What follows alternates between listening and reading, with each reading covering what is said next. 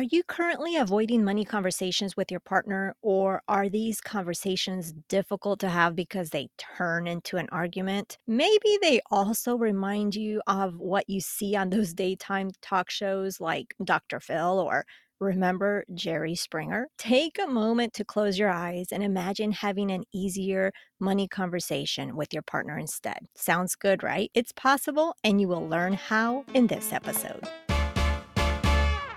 Before we jump into today's content, keep your ears peeled for a unique reveal I'll be sharing midway through the show. It's something special just for you.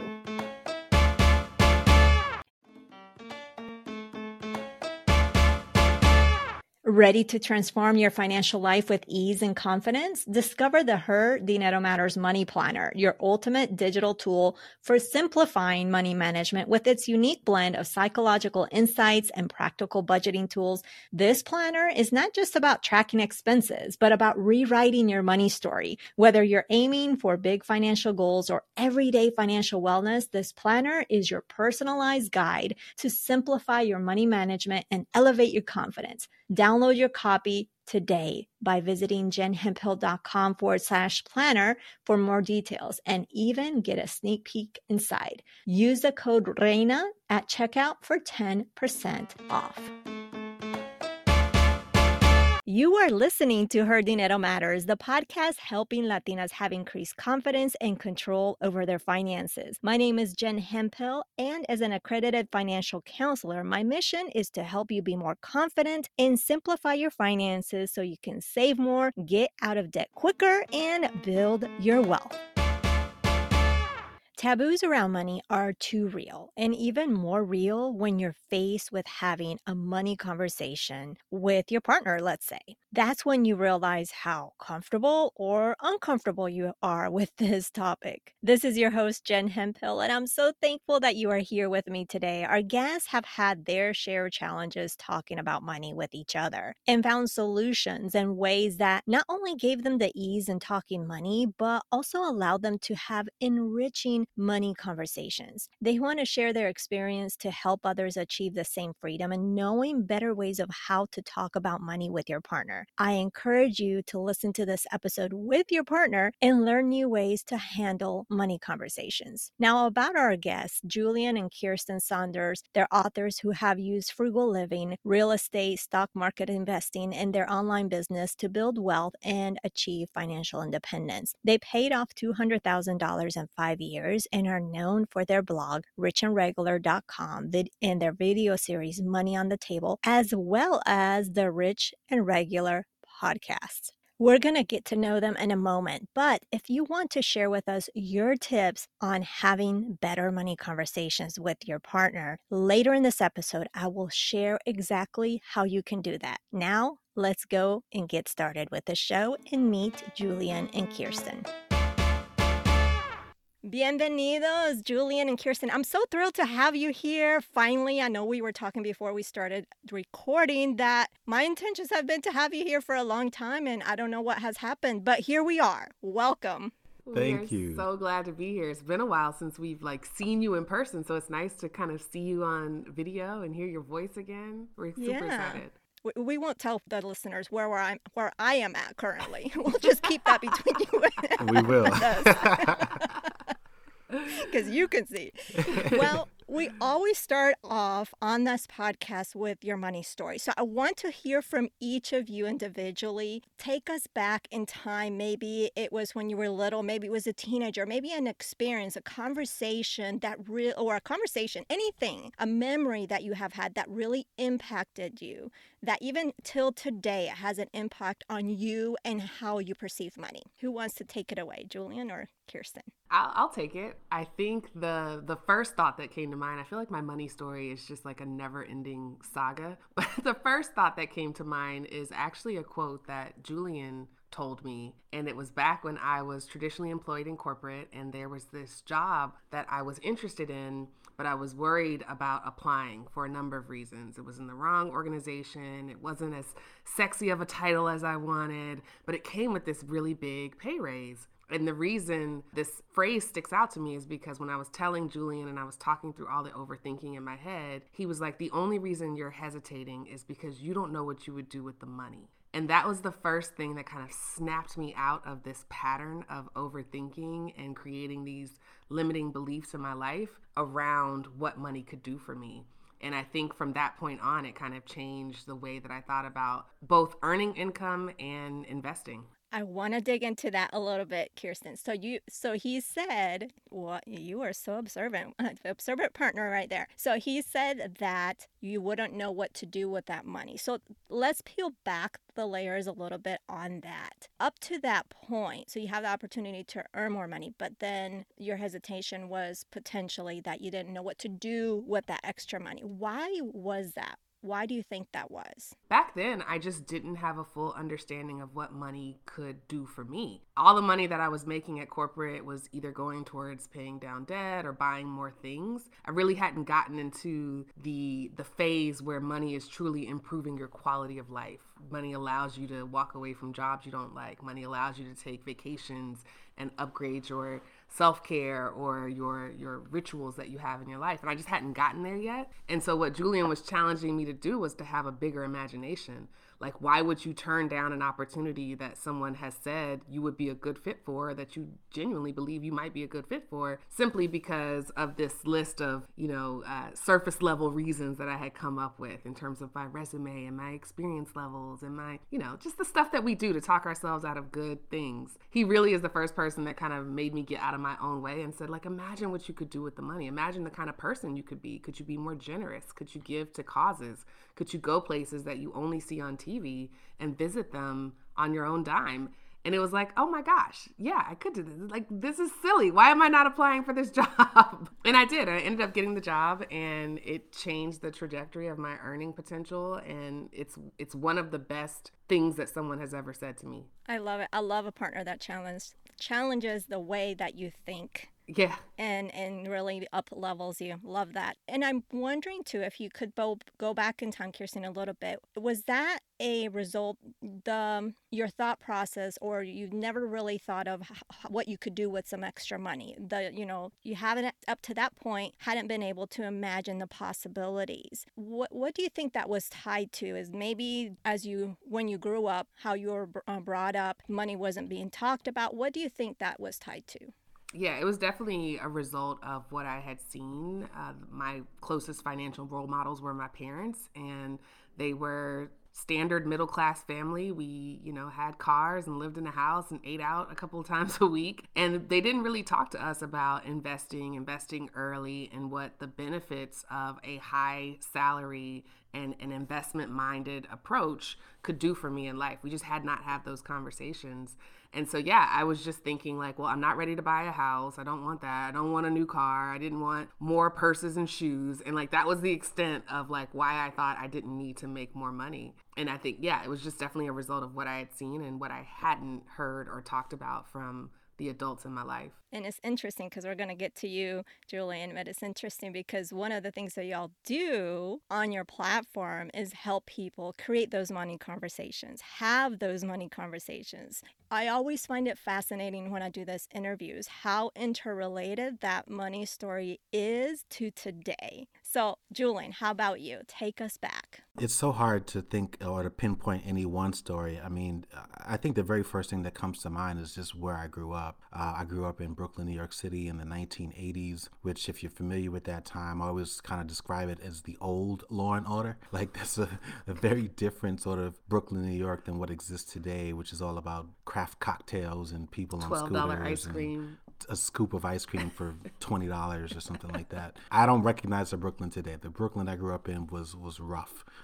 It was later on in my adult life that I learned that era would be called the crack era. And they're absolutely right, because we were bombarded with it. We were surrounded by it. It impacted, people that I knew in my life. Thankfully, no one in my direct family. And it was just a really, really tough time. Like we lived on the edge of poverty. And so when I think about money, it was always just something that, especially from a standpoint of having it, it felt like something those people had. And by that, I mean, I go back to my childhood. I mean, growing up in Brooklyn one of the fun things we would do was go hang out on the roofs of buildings. And you can see in New York, you can see Manhattan and you can see the skyline from there. And my mom worked in Manhattan. My dad worked in Manhattan. And every now and then I'd take the train to go there. That's where the money was. The money was not where I was, right? Where I was poor and trash and violence and all of those things. And so a lot of that really set the tone for how I viewed money and how I viewed opportunity. The good news is a lot of that motivated me to grow from that and to ensure that I never go back to it. But there were also some downsides to that too, because even when I had the money, it really took a long time, and to some extent I'm still struggling with it,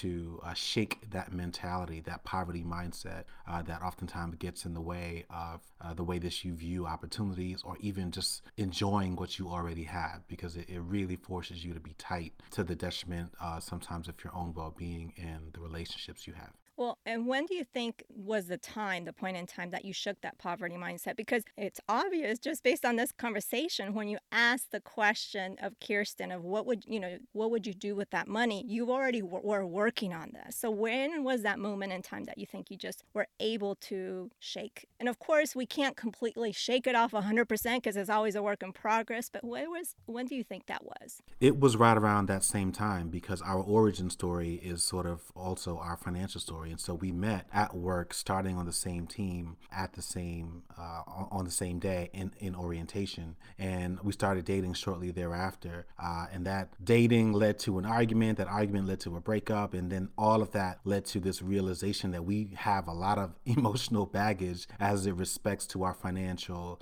origin stories. And rather than sort of committing to that and saying, well, this is who I am, I'm never going to change, we were actually intrigued by that and say, wow, this is really interesting. Let's talk about this. Let's work on this together. And then let's also try to see like how many other people we know might be struggling with this, but actually aren't having these kinds of conversations. And lo and behold, this was a major issue that a lot of people were having in relationships, where they were simply bypassing the uncomfortable financial conversation altogether, getting married and really not having those tough conversations until, the rubber meets the road and it's time to sort of reveal what you have as you're, preparing to buy a home or something like that. And so for me, I would say it started right when we met, because that's when I started thinking about it. I was kind of forced to think about it and to heal from it. And from there, I've just been working on it ever since and helping other people do the same. I love it. And so you've been able to improve your money conversations. It's become easier, and in practice, makes things a lot easier. What have you learned over time in your own conversations and helping others have better money conversations? What have you learned over time to share with us, maybe a tip that would help us? Because if a couple's listening right now, or a partner without their spouse is listening right now, and they're wanting to have this money conversation and they just don't know where to start because they're scared, what would you say to that person? Yeah, I would honestly say you need to think of money as the third wheel in your relationship. There are very few conversations that are one time, set it and forget it. And typically the ones that are come with like legal documentation that you have to sign and make it official. But if you're dealing with a person who is growing and changing, and there are new inputs and new unpredictables that come about, the conversation is ongoing. And it's one of the reasons why in our book, Cashing Out, we kind of split up the financial routines, if you'll call them that, into rules and rituals. The rules are the things that we have discovered that are kind of evergreen. That's the tried and true advice, like spend less than you make and make sure to calculate for inflation. But the rituals are meant to be revisited. They're meant to say, all right, last year we decided that Q2 was going to be our splurge quarter. Maybe this year it's Q4 and we really want to give the kids a nice Christmas. Or you have been wanting to see this relative for a while. Let's try to make that the family vacation instead of the traditional, we go on vacation 4 times a year. You have to keep having the same conversation. And I remember this being the most like revealing and frustrating for my personality type part of motherhood, is how many times you have to repeat yourself. Like how many times you have to remind children to wash their hands, pick up their clothes, wipe the crumbs, But then there are these milestones where they finally get it. There's like, oh my gosh, he came home and he put his coat on the rack and yay. But it also, with age, comes a whole new set of routines and rituals that you got to teach them. Like, don't forget them underarms. Don't forget to lotion them ankles. And so it really never stops. Like, there are some parts of the routine and your financial regimen that are going to be baked in, and they're going to be your, habits and the foundation of your financial world. But there are others that come up along the way, and you might be ahead of your partner depending on how you grew up on this already being an ingrained habit in you. So you just really got to get used to repeating yourself and then recognize that none of it is really gospel until you sign some paperwork. And what would you add on, Julian?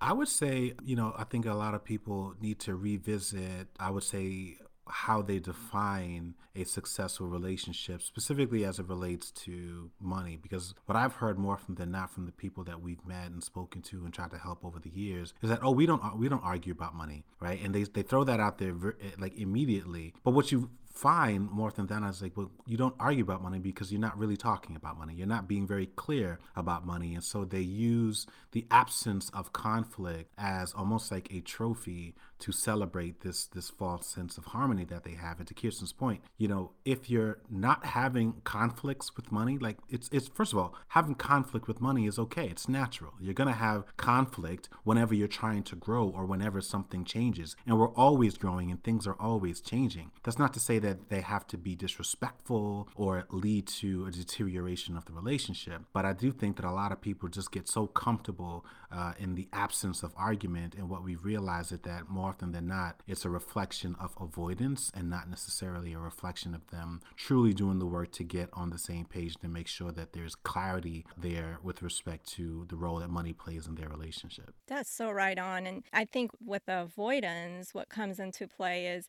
like you said, we need to just talk about it, one, and we're going to have differing perspectives because we're different human beings.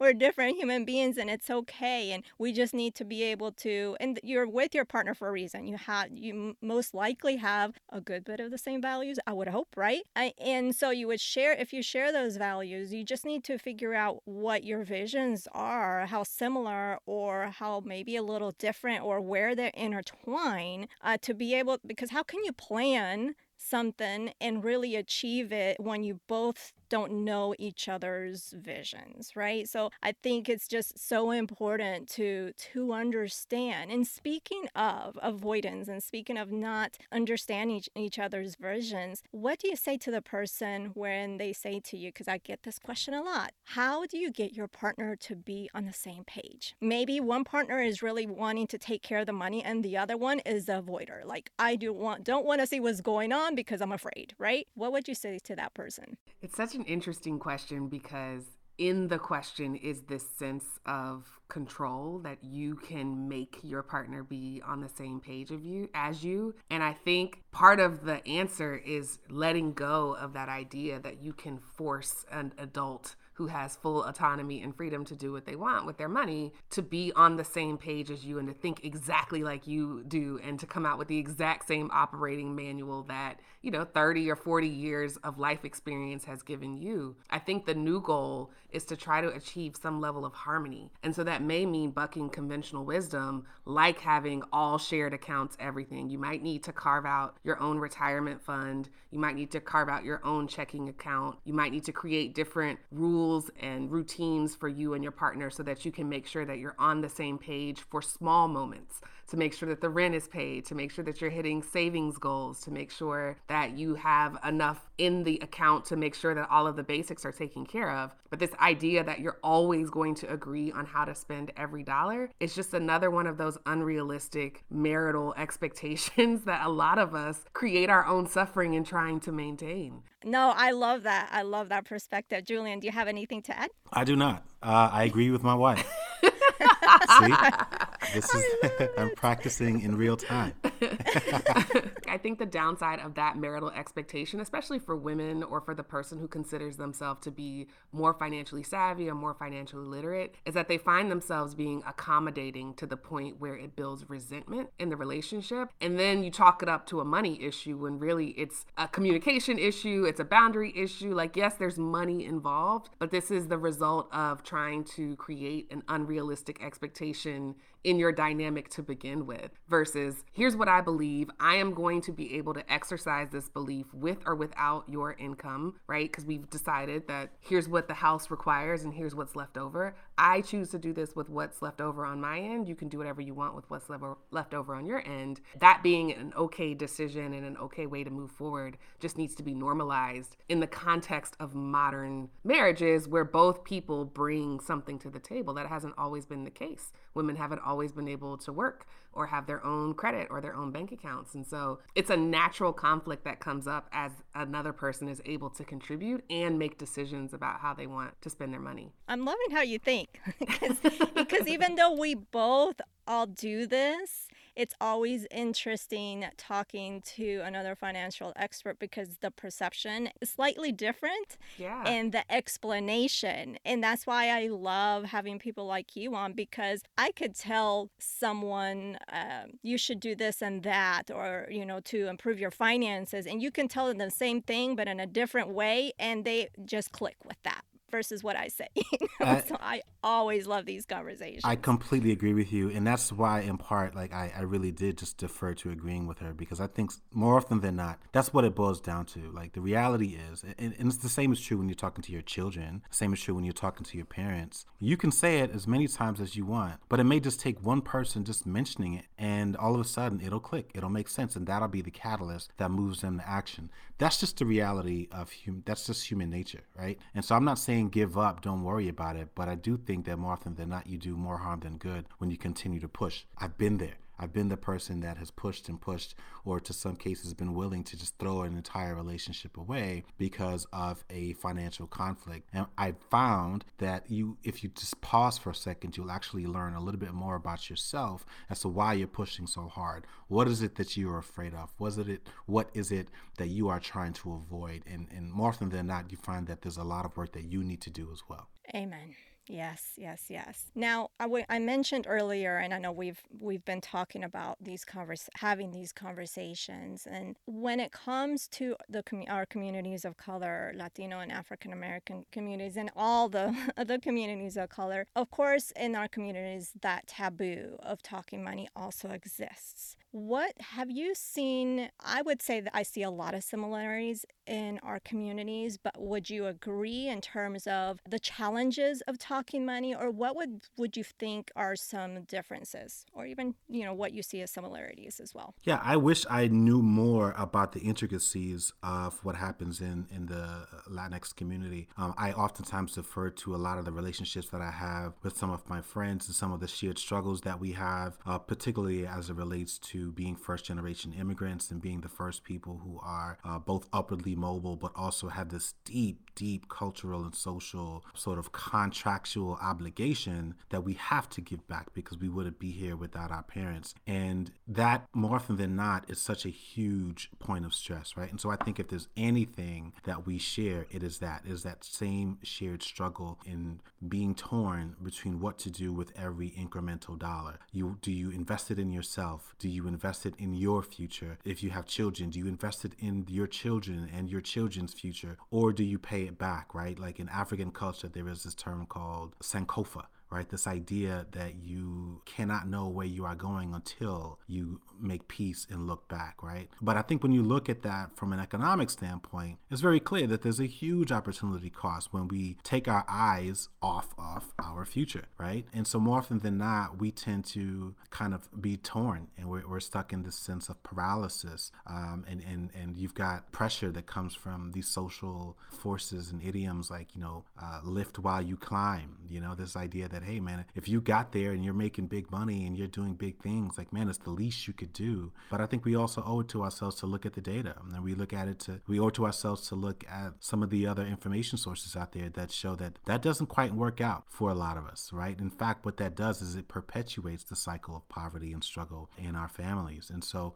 there are a lot of similarities there. I wish I had more relationships, and I wish there were more PhD students out there who could take a look at it, because we really wanted to include some of that data and that research in our book, but we just couldn't find it. And when we started to connect the dots, we realized that, oh, well, kind of makes sense that there aren't that many of us that even make it that high up the ladder, but that's really where you need that information to be broken down. You need more studies, you need more focus groups, we need a full-fledged analysis of all of those things. And I think from that comes proposals and insights and things that might actually lead to some type of generational change. Absolutely. So if you are listening and you are wanting to become a PhD student, or you love research, here's an idea. Yeah. Because it's needed. It's absolutely needed. Yeah. It's And needed. I'll also say this, there are likely tons of financial companies who would pick up that data and hire you in a heartbeat, right? And so I'm not an expert in that field, but I know enough to know that there are several companies out there that are always looking for that information, and more often than not, it's not coming from doctors and researchers who are from those communities.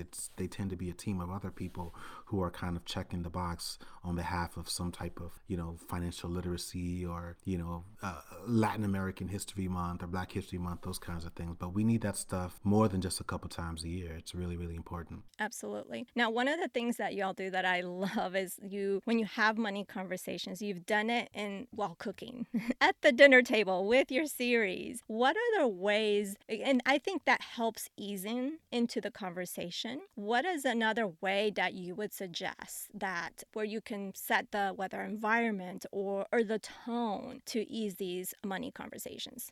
Well, I think the environment for sure plays a role, right? Because the reality is financial conversations are taboo. And as much as we recognize how destructive those can be, I think there's also a bit of respect that needs to be there. Like they're there for a reason. And so the last thing you want to do is sort of rip that Band-Aid off, right? And you're going to end up starting off on the wrong foot. And so I think, this sort of plays into the idea of power dynamics a little bit. But I think one of the very first things that we should do is think about your setting. Think about where you are. If you invite someone into your space and then all of a sudden you start barking at them about your beliefs and the things that they're not doing, you're likely not going to be happy with that outcome. Conversely, if you go to their place, then you're going to subject yourself to the power dynamic that they have, right? And so I think finding a nice neutral place, go to a park, go to a library where you certainly can't yell because you're respecting a different taboo, right? All of these little things that you can do, I think, help set the tone. And then the last thing I think people should do whenever they're sort of preparing for those kind of breakthrough conversations is give everyone that is a part of that conversation enough time to prepare, both logistically, both emotionally, and even from a standpoint of being prepared to bring all of the information that they need to make that conversation productive. We've done this probably more times than I think, we've preferred to, but we learned so much about ourselves. We learned so much about other people in the process. And so those are a lot of things that I think would really, really help. As much as I would love to recommend that everyone just prepare a nice meal at home, that can be very stressful for people. But to your point, food, which is why we put it at the center of our video series, it does help to introduce new ideas and it does make people happy, especially if the food tastes good. But if you can't do that, I think the next best thing is sort of leaving your respective home bases, finding a nice neutral place where everyone feels welcome and comfortable and respected and equally powerful, and that they're equally prepared. And I think those are the things that help to encourage more productive financial conversations. Love it. Now, your book that you mentioned earlier, Cashing Out, Building by Walking Away, is a book that actually, I don't know if I shared with you, my husband and I have been reading together. And since we've met, I purposely, I said, go with me to your event where you have for your book. I was like, go with me. Because he's one, we had, I think we're able to have great money conversations and we do fine, but I want him to just kind of do a little more. And so I edged him. I'm like, come on, it could be we can go on a date and go to this. And fortunately, he's very supportive. So we've been reading that book, which I highly suggest you listening to get this book, what would be like, what is the most proud part of that book or message of the book that you wrote together? Ooh, that's a good question that I haven't been asked before. I think the proudest part for me is just people reading it with the intention that we wrote it in. It's one thing to write these words and feel very convicted having gone through the process, and I'm on the other side of it, right? Like I've done the work and I'm writing to tell other people how I did it. It's another thing for those words to be received with the intent that I wrote them in, as a help, as a guide, as someone who believes in you.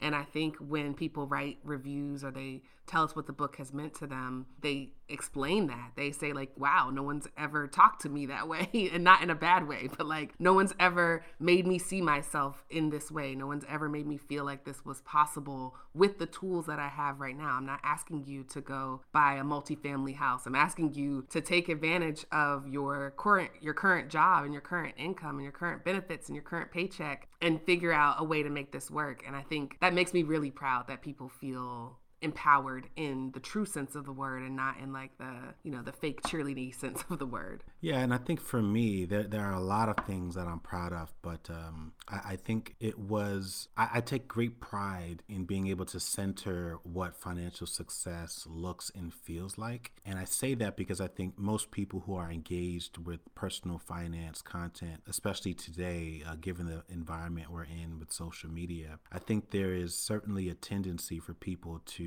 look at it in a very glamorous, from a very glamorous perspective. And we wrote about this in the book, just around even when you think about what the word rich is, and then certainly if you Google it, there's a very clear image that you see. And that tends to set the tone for what it means to live a rich life. And what we did was we really broke that down and kind of centered that more so in family and in creating the sort of world that you want to live in. And so that being the reward, this idea of being able to spend more time with your partner, being able to be there for your elders as they get older and not have to, worry about having to rush off and go to work, having to be there or being able to be there for your children whenever they need you throughout their lives. All of those things, being able to support causes that you think are underfunded, are far better reasons for building wealth to me than the ability to buy nice things, because there's always going to be something bigger. There's always going to be something nicer. And so I think we were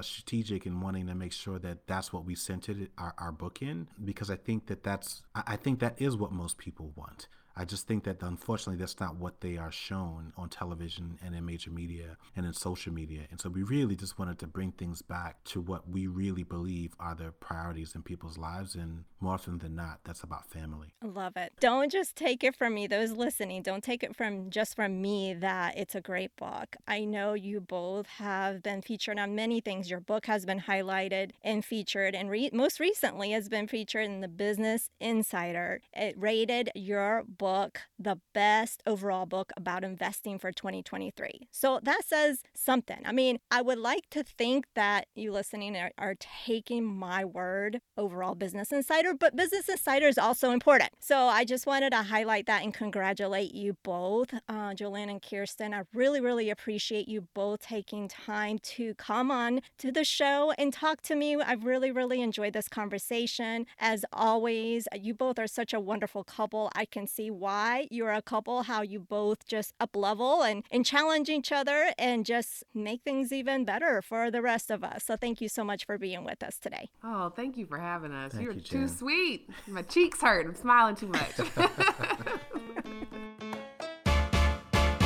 What did you think of this episode? If you couldn't tell by my energy and my enthusiasm, well, let me just tell you, I absolutely loved it. And I'm sure you feel the same way. Of course, this topic may cause you to reflect on your own financial situation and how comfortable you feel discussing it with your partner. I recommend using this episode as a guide. You can listen to it again. You can study it. You can write down the best takeaways or your best takeaways that you want to put into practice practice. And if you listen to this again, you'll probably find some other insights that you found the previous time. Because sometimes when we listen to things or read something at a later time again, we are in a different spot mentally and we are able to absorb something different. Also, ask yourself if you have been avoiding money conversations out of fear or insecurities, or if you've been relying on false expectations. Try to create a pleasant environment from these conversations and remember that it's never too late to make these changes that will improve your quality of life and not to mention your relationship. Also, I encourage you to follow Julian and Kirsten on Instagram at Rich and Regular. I'll link that up in the show notes, but you're going to learn so much from them. They're fun to follow, they're engaging, and they're just such a wonderful couple. Now, I am a big believer that we can learn from each other. Margaret Fuller, an American journalist from the 1800s, once said, "If you have knowledge, let others light their candles in it." After listening to Julian and Kirsten today, I am sure you probably have your own tips and tricks that have worked for you, or maybe just something that you want other people to avoid because it definitely didn't work. Share with us. We can learn from each other and see what others have shared in our private community on Facebook by clicking the link found in the episode show notes or simply go to jenhemphill.com/community. Nos vemos allá, ¿cierto? We'll see you there. Next week on the podcast, we're going to meet Linda Garcia, an author, a really wonderful Latina, and we're going to learn from her how our community, our Latinx community, our Latino community, our Hispanic community can heal from the generational money ones and how to heal and so we can really build wealth because those generational money ones can prevent us from achieving wealth. So we're going to learn about that and more next week. Bueno, pues that is everything. Thank you so much for taking time out of your busy schedule to be with us. You can check out the show notes over at jenhemphill.com/353. That is jenhemphill.com/353 to refer back to everything you need from the show. Remember that being the reina of your money starts now simply by claiming it. I believe in you and so should you. Nos hablaremos el próximo jueves. Ciao.